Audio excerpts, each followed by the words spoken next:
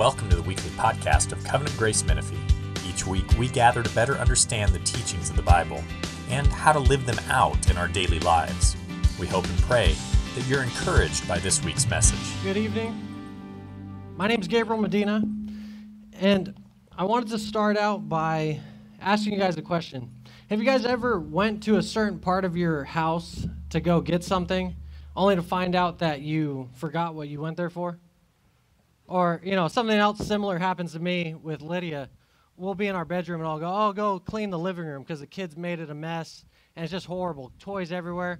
I'm going to go clean the living room. Only for her to find me 10, 15 minutes later, sitting crisscross applesauce just playing with toys, not cleaning the living room. And she's like, "What are you doing?" And I say, "I don't know." And I forget the purpose that I was supposed to have. What I was doing, I just totally forgot what I was supposed to be doing, and I'm just sitting there playing with little toys. And that's a true story, by the way. I hope you guys like playing with dragons. I'm just get distracted. I'm like, wait, what was I supposed to be doing again? I'm just playing with toys, race cars. And the reason why I say that, those two situations, is because I feel like a lot of us have become sidetracked this year. 2020 has just sidetracked us, made us took a rabbit trail. Instead of the zeal that we had, the pursuit we had in God, we got sidetracked by 2020. If God was to come to us and say, "What are you doing?" A lot of us, if we're honest, would have to say, "I don't know." And we would be sitting there twiddling our thumbs, maybe not playing with toys, but maybe we watched too much news. Maybe we watched too much entertainment. Whatever it was, what did we get sidetracked by? And what have we been basically blinded by? And so the reason why I wanted to do this message today, as we enter into a new year, to help us to refocus on the gospel and the forgiveness that the gospel brings and the implications that the gospel has on our lives. And as we enter 2021, we can enter it encouraged, motivated, and forgiven. And as we experience the forgiveness that God has for us, no matter where we were, no matter where we are, no matter who we are, we can walk in that forgiveness and actually be the lights that God calls us to be and benefit the culture that He has us in. Amen? And so the passage that we're going to be in is 1 John chapter 1. So if you guys can turn there, 1 John chapter 1. And as you turn there, let me pray for us. Heavenly Father, I thank you for the day that you've given us. I thank you, Father, for your faithfulness to all of us. That no matter the aches and pains, the ailments, the trials, the frustrations that we've had this year, you have brought us through. And we do get to see your righteous right hand guiding us and holding us and taking care of us. Some of us maybe lost jobs, yet you have provided for us. How much more will you take care of us? If you take care of the birds of the air and the flowers of the field, how much more will you take care of us whom you love and whom you've called to yourself? And so I thank you, Heavenly Father, for your faithfulness.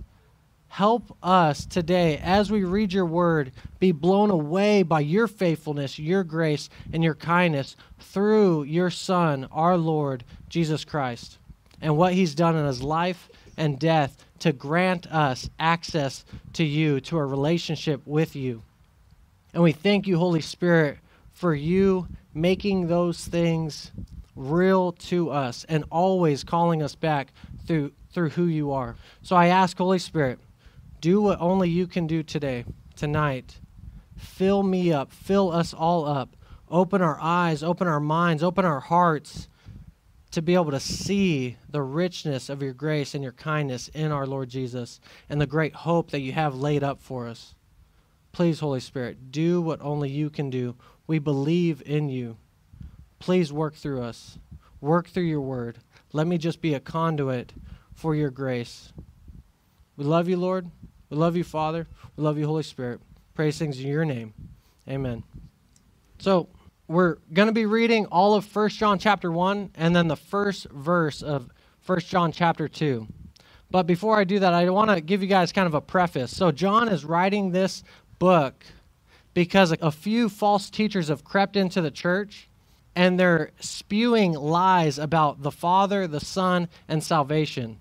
And so he's going to be correcting those things. And it's weird that I would say that because I don't believe that there's any false teachers here. I don't believe there's any false doctrine that's getting spewed or taught by anybody.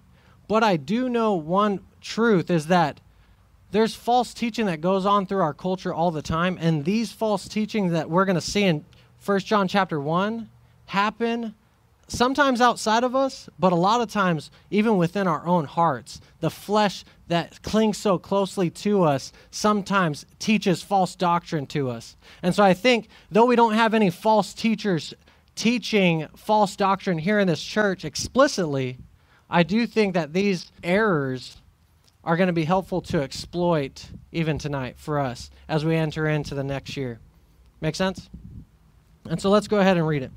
1 John chapter 1. That which was from the beginning, which we have heard, which we have seen with our eyes, which we looked upon and have touched with our hands, concerning the word of life. The life was made manifest, and we have seen it, and testified to it, and proclaimed to you the eternal life, which was with the Father, and was made manifest to us. That which we have seen and heard, we proclaim also to you, so that you too may have fellowship with us. And indeed, our fellowship is with the Father and with his Son, Jesus Christ. And we are writing these things so that our joy may be complete. This is the message we have heard from him and proclaimed to you, that God is light, and in him is no darkness at all. If we say we have fellowship with him while we walk in darkness, we lie and do not practice the truth. But if we walk in the light as he is in the light, we have fellowship with one another, and the blood of Jesus his Son cleanses us from all sin. If we say we have no sin, we deceive ourselves, and the truth is not in us. If we confess our sins, he is faithful and just to forgive us our sins and to cleanse us from all unrighteousness. If we say we have not sinned, we make him a liar, and his word is not in us. My little children, I am writing these things to you so that you may not sin. But if anyone does sin, we have an advocate with the Father, Jesus Christ the righteous. Amen? So what we're going to be looking at tonight, we're just going to work through three basic questions. Why is John writing this, or why is John preaching and teaching this to the people? And then what is the message that he's bringing to them? And then how can we live out, walk in that message? So why is he writing it? What is it that he's writing? What's the message? And then how do we go about living out that message? How do we walk in the light?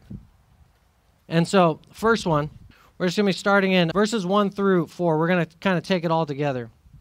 And as we read it again, listen to the eyewitness account that he gives. He gives 3 senses in this passage. So he's not only just an eyewitness, he's not only seen it, but he's also heard it, and he's also dealt with it and touched it. So let's look at that real quick, starting in verse 1. That which was from the beginning, talking about the gospel, Jesus, his birth, that which was from the beginning, which we have heard, which we have seen with our eyes, which we looked upon and have touched with our hands, concerning the word of life. The life was made manifest, and we have seen it, and testified to it, and proclaimed to you the eternal life, which was with the Father, and was made manifest to us. That which we have seen and heard, we proclaim also to you.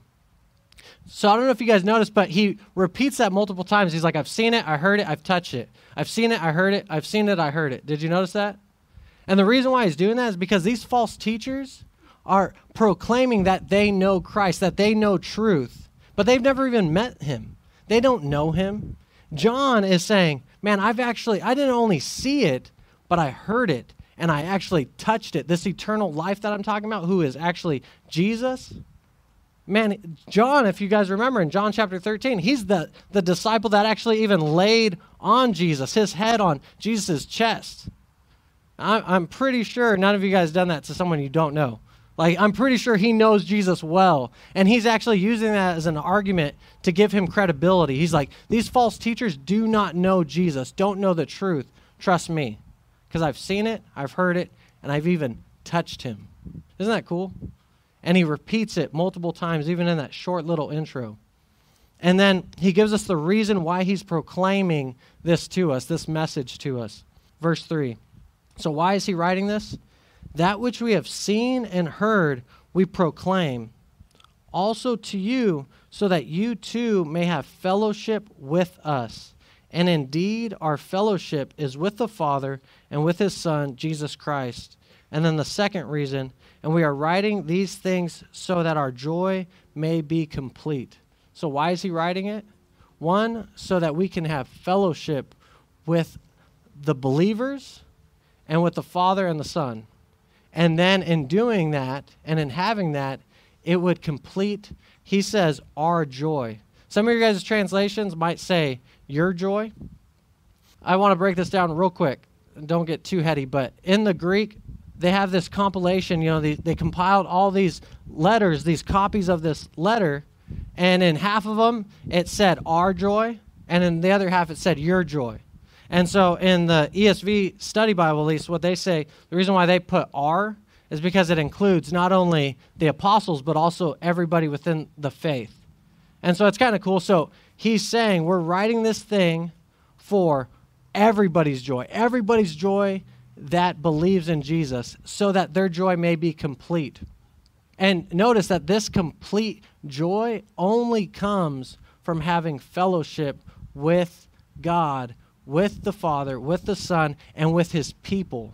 And I think it's really cool because he doesn't say, I'm writing this thing so you can have salvation. I think that's how we kind of talk. But he says salvation is fellowship. To be saved from our sin, forgiven and cleansed, is actually to have fellowship with God. What would be the point if we just got forgiven of all of our sins and we're just left alone? But God does it for a purpose. He forgives us of all of our sins, cleanses us from all of our guilt, all of our shame. For what purpose? To actually have us and to dwell with us and to commune with us. And in so doing, that we would commune and have fellowship with one another. Isn't that cool? So we are made right with God vertically, and then made right with one another and united with one another horizontally. And that's why I think when we meet other believers, there's a certain tie there. Have you guys ever felt that? Man, you might not have anything else in common except the faith in our Lord Jesus, and you guys feel closer than ever. And it's a grace of our Lord that he ties us together through his Spirit and through the truth of the gospel, because he gives us fellowship through that. Amen? And so why is he preaching this? Why is he writing this to us? So that we may have fellowship with one another and with the Father and the Son, and then so that our joy may be complete. Okay? And so now the second thing, what is he actually preaching? What's the message that he's bringing? Look at verse 5. This is the message we have heard from him, Jesus, and proclaimed to you, that God is light, and in him is no darkness at all. Isn't that interesting? He just says, this is the message we got from Jesus, that God is light, and in him there is no darkness at all. And what's interesting about this statement is there's no record of Jesus actually saying that God is light and in him there is no darkness at all.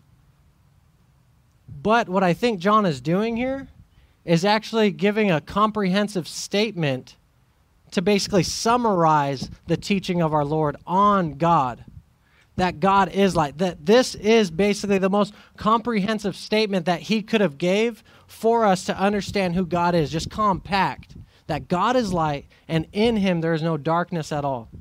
And so it's kind of cool because, light is pure, light is holy, light gives life, light also reveals, light gives truth, and God is all those things. God is holy, God is pure, God brings life, God reveals himself and also us, and he's all truth. Isn't that good? So it's kind of cool that he's just basically compacting the message of Jesus, the gospel, into this one statement that God is light and in him there's no darkness at all. And then because of this, there's certain implications that come from it. So now, what is the message that he's preaching? That God is light, and in him there's no darkness at all. And then now, lastly, how do we live out this message? What are the implications for our lives in this message? How do we walk in the light as he is in the light? And this is where we're going to mainly just park at. We're going to look at the rest of the verses, looking at this. How do we live out this message? That God is light and in him is no darkness at all. How do we enter into that fellowship with the Father, the Son, and with everybody? And this section, what he starts to do, it's pretty cool. He gives 3 statements from the false teachers that they were spewing during this time. And after each statement, he contradicts it, either says it's a lie, they're deceived, or something like that.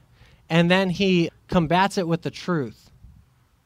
And so that's what we'll see. We're just going to be walking through that. So the first statement, let's look at it. So let's start in verse 5. Just read the whole thing. So verse 5, going through verse 6, it says, "This is the message we have heard from him and proclaimed to you, that God is light, and in him is no darkness at all." And then here's line number 1. "If we say we have fellowship with him while we walk in darkness, we lie and do not practice the truth." And so one thing to notice is these false teachers, it seems like they're just talking. Instead of actually living out what they talk, they're just talking. And the way I know that is because so every other verse is a lie from them. So look at verse 6, "if we say." Then look at verse 8, "if we say." And then look at verse 10, "if we say." Each one of those is the start of the false teaching. And so the first one we see, it says, "if we say we have fellowship with him while we walk in darkness, we lie and do not practice the truth." So these false teachers were literally saying we have fellowship with God who is light, and then not living as light, not being honest, basically probably lying about their sin. Because to walk in the light is to be honest about sin. And we'll see that later throughout the other lies. And then look at how he combats it, verse 7. "But if we walk in the light as he is in the light, we have fellowship with one another, and the blood of Jesus his Son cleanses us from all sin." So if we say we have fellowship, but we walk in darkness, we're liars. But if we walk in the light, it gives us 2 benefits. Did you see it? "But if we walk in the light," verse 7, "as he is in the light, we have fellowship with one another, and the blood of Jesus his Son cleanses us from all sin." And it's interesting because if you were to talk to anybody about like, what does it mean to walk in the light?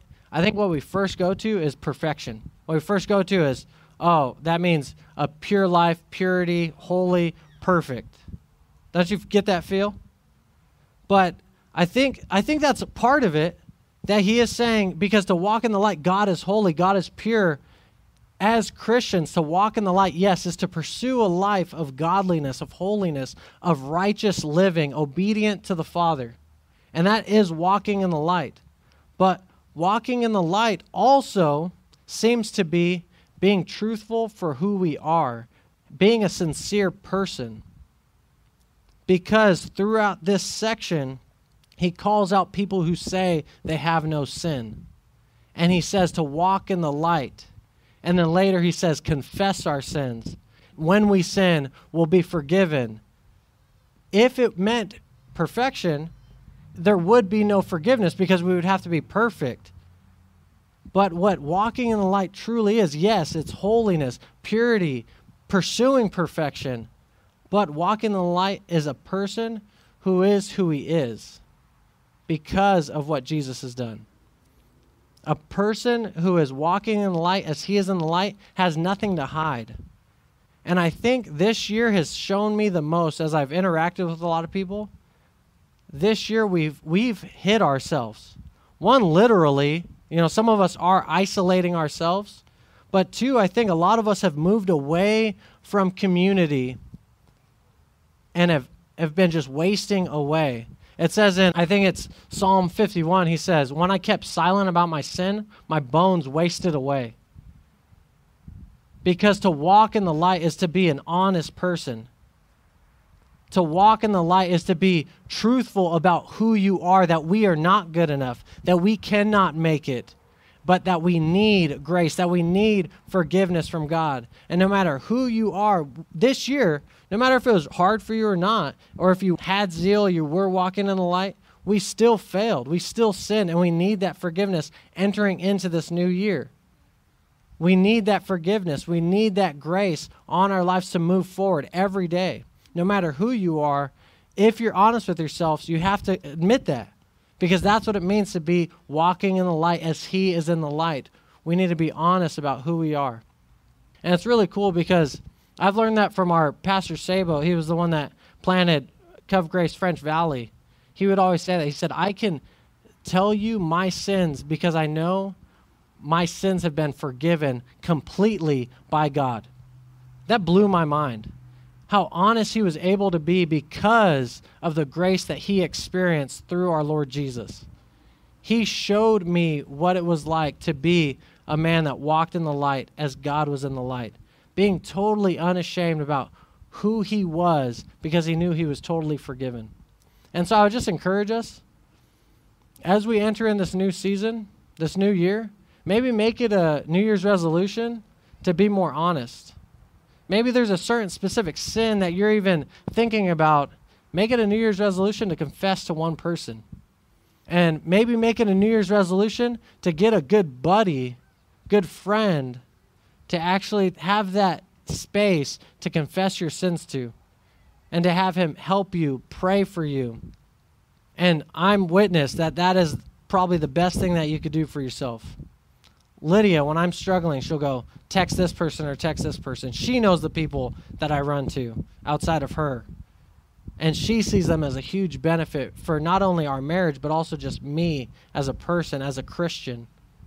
So let us be people who are walking in the light, being sincere about who we are because of the grace of our Lord. Because as we're walking in the light, we have fellowship with one another, and the blood of Jesus cleanses us from our sin. That's just not a forgiveness. That's actually taking out the stain. Because the gospel is good news in two ways. It not only forgives us of all of our sin, but it actually grants us freedom from the power of sin so that we can get up and walk in forgiveness. Amen? And I just want to let you guys know, this message is going to be very repetitive, and I'm fine with that because I just want to beat in that we're forgiven. So it's going to be super repetitive, and just deal with it. All right. So the next false statement, statement number 2. Look at verse 8. So he says, if we say we have no sin, we deceive ourselves, and the truth is not in us. So notice, the first one was, if we say we have fellowship with him while we walk in darkness, we lie and do not practice the truth. The second false statement is a little bit more severe. He says, if we have no sin, now we're actually self-deceived, and the truth is not in us. So the first one, if we say we walk in the light, but we're not, we're liars. And then this one, if we say we have no sin, like we're actually clean now, we're good, we don't sin. He's saying, you're actually self-deceived. And he says, the truth is not in us. And then he contradicts it and combats it with the truth. He says, if we confess our sins, he is faithful and just to forgive us our sins and to cleanse us from all unrighteousness. And there's that word again. He's faithful and just to forgive us our sins and to, again, cleanse us from all unrighteousness. And even John here is beating it into our heads. He's just repeating it again. And it's cool because the false claims get more and more severe, yet the grace is still there. Every single time. It's really cool. So it's like, you're a liar, you're actually self-deceived, and then the next one's really harsh. He says that calling God a liar, but each time there's cleansing and there's forgiveness for those who have sinned. Isn't that cool? And so he combats it with, if we confess our sins, he is faithful and just to forgive us our sins and to cleanse us from all unrighteousness. And then the last one, let's look at the last statement. If we say we have not sinned, we make him a liar, and his word is not in us. So this one sounds very similar as the second one. So the first one, you're a liar. You say you walk, but you're not. The second one, if we say we have no sin, we're self-deceived. And then this last one is just slightly different. It says, if we say we have not sinned, past tense. And he says, we make God a liar, and his word is not in us. It's the strongest one of them all, the most severe of all three of them. And what that one's saying is not that we're good now, but that we've actually never sinned from birth. We don't have any, basically, sin bent in us. Isn't that crazy that these false teachers are saying that? And I know that, again, there's no false teachers here, but how many of us have heard that in our own culture, through movies, through self-help stuff, through other religious teachings, that we are actually good from the beginning. We have something within us to be good enough. And he says, if you say that you've not sinned, you actually make God a liar, because God's word says, for all have sinned and fall short of the glory of God. And so if that's true, what they're saying can't be true. But if what they're saying is true, then God's not true. And John's saying, you're making God a liar. You're calling God a liar, and his word is not in you. It's the strongest claim. But then what's really cool, John gives another reason why he's writing this, and then tells his listeners, look at 1 John chapter 2, verse 1. My little children, I am writing these things to you so that you may not sin. But if anyone does sin, we have an advocate with the Father, Jesus Christ the righteous.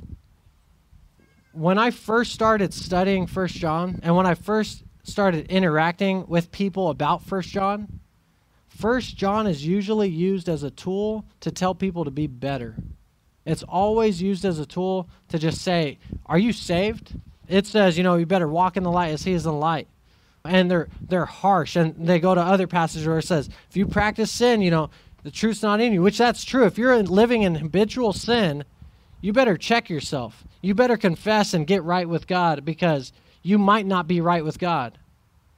But I don't think this book is for people to be basically checking people's salvation. And I think as we read it more closely, we actually see the grace that's in it, the forgiveness that's in it, and how much it actually lines up with the gospel that Paul teaches in all his letters. And I wanted to show us this because no matter where we're at, what John is talking about is that there's forgiveness for those who confess their sins to God. He is faithful and just to forgive us of all of our sins and to cleanse us from all unrighteousness. Not only to forgive our slate, all of our sin nailed to the cross, our record of debt was paid by Jesus himself. God the Father was angry toward our sin, and Jesus is the propitiation for our sin, the satisfaction of God's wrath for us. So no matter what sin you're thinking about now, have dealt with this year, it is actually paid for if you've confessed it to God and are trusting in our Lord Jesus, because he satisfies it fully on the cross. And the reason why I get so fired up by this, because I deal with so much guilt and shame, just the way that I grew up, so much baggage I have, and the grace and the kindness that I've experienced from our Lord. I was just a stupid little ghetto kid, and he's been so gracious to me, so kind to me. And he's actually not only just forgiving me, but he's actually changing me. When I tell Lydia of my story and I tell other people of just things that I grew up with, they go, wow, I don't think you're telling the truth. It almost seems like a lie because of how much God has actually cleansed me from my sin.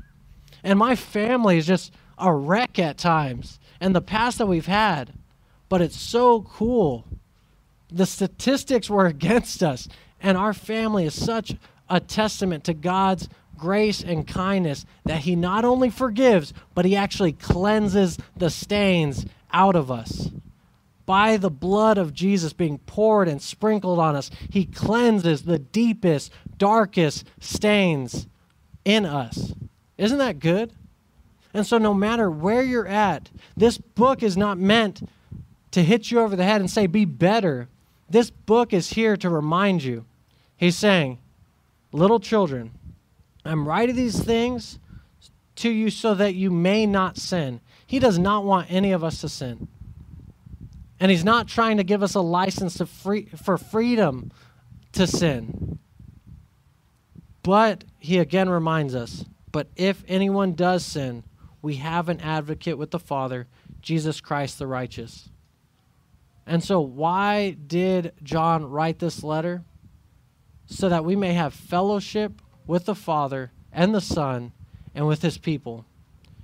And in that fellowship, we may experience complete joy. And I know some of you guys with joy may be a little self-helpy. I'm going to contradict you a little bit. But you guys would say, oh, happiness is what's happening in your life, and joy is not based on your circumstances. Do you guys say that, or have you heard that? Okay. Yeah, I heard it. Yeah, you're not going to say you said it if I'm calling you out. You're dumb. And you're like, oh, yeah. I was kidding. But, you hear that all the time. Happiness is what's happening to you. Joy is not based on your circumstances. I don't know about you, but this sounds pretty circumstantial. It sounds like it's based on some circumstances. It's just eternal circumstances and who we are in God's eyes. And so joy is not based on no circumstance. Joy is based on who we are in God and the freedom and the forgiveness and the joy that's set up for us, the hope that's set up for us in eternal life. That's the best circumstance. So no matter what we're going through here in this life, the bigger circumstance should give us joy. And the joy, this complete joy, is only found in the circumstance that we are God's kids, that we are God's son or daughter, that we are forgiven and cleansed, and that we can have true fellowship with one another, not scared of who we are or what we've done, because we're fully granted forgiveness by our King. Make sense? And so he's writing this to give us complete joy, and that complete joy only comes in our eternal circumstance of us being sons and daughters of our Lord Jesus, of the Father. And he's writing this to us so that we may not sin. So this year, let us refocus. Let us get back to what we were supposed to be doing, what God calls us to do. Not because that's what gets us saved, but because he's called us to do that, and he's given us the ability and the means to do that. And let us make some New Year's resolutions to help us. Maybe, trying to minimize your screen time. Maybe stop watching so much news. Maybe cut out Instagram, cut out Facebook, cut out Twitter. Try it. See what happens. You might like it. You might mess around and have fun. What are you going to set up to help you walk in the light as he is in the light? Let us refocus. Let us be motivated. Let us be encouraged by the gospel. So, as we partake of communion, I love communion. Every week we take it, and I love that about this church. This reminds us that no matter what we've done, we have an advocate. We have somebody that's fought for us. Through the person and work of Jesus, we have full forgiveness through his blood, through his body being broken. So, let us partake of his body and remember that this is not only a thing we do in remembrance, but it's actually something that sustains us. Just like food to the body sustains us and gives us what we need, that's what the body of our Lord does to us. Let's partake of the body. And as we get ready to take the cup, which symbolizes the blood of our Lord Jesus, let us remember that this blood was spilt out for us to cleanse us of all of our sin, all of our guilt, all of our shame, to wipe out those deep, dark stains that nothing else could get out except the blood. And let us remember that this partaking of the blood is also a means of grace. In 1 Peter chapter 1, verse 2, it says, for the sprinkling of his blood. It's a constant thing that our Lord, the Holy Spirit, sprinkles Jesus' blood on us continually throughout our life for sanctification. It's a huge blessing, and it's a great picture that no matter where you're at, that blood is sprinkled on you, and this is a means of grace to remind us what he's done for us and what he's even doing for us now by cleansing us with his blood. Let's partake. Let me pray for us. Heavenly Father, I'm extremely thankful for just your wisdom in all of the universe, for your wisdom in your plan of redemption to save a people for your possession. That there is no other way that you thought best but to send your Son to live the perfect life and to die in our place. And that would be the only thing that can fully satisfy your justice, your wrath. And in so doing, the righteous one, Jesus, actually makes us righteous. He who knew no sin became sin on our behalf so that we might become the righteousness of God.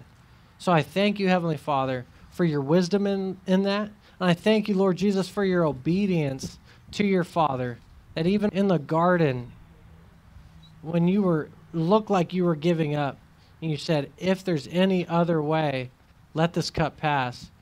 You were obedient, and you said, not my will, but your will be done. Thank you, Jesus, for your obedience. And thank you, Holy Spirit, for helping him and aiding him, and also for opening our eyes, making that thing realized in our lives. Thank you, Holy Spirit. Please be with us. Please fill us. Please encourage us, and just open our eyes to certain areas that we're blind to, and help us to repent and confess them to you and also to others. And in so doing, that we would find grace and the forgiveness to be able to get up and walk in that forgiveness. Thank you, Triune God. We pray these things in the name of the Father, the Son, and the Holy Spirit. Amen. Thank you for listening to this week's podcast. If you'd like to know more about our church, you can email us at info@covgracemenifee.org. May the Lord bless your week and guide your steps.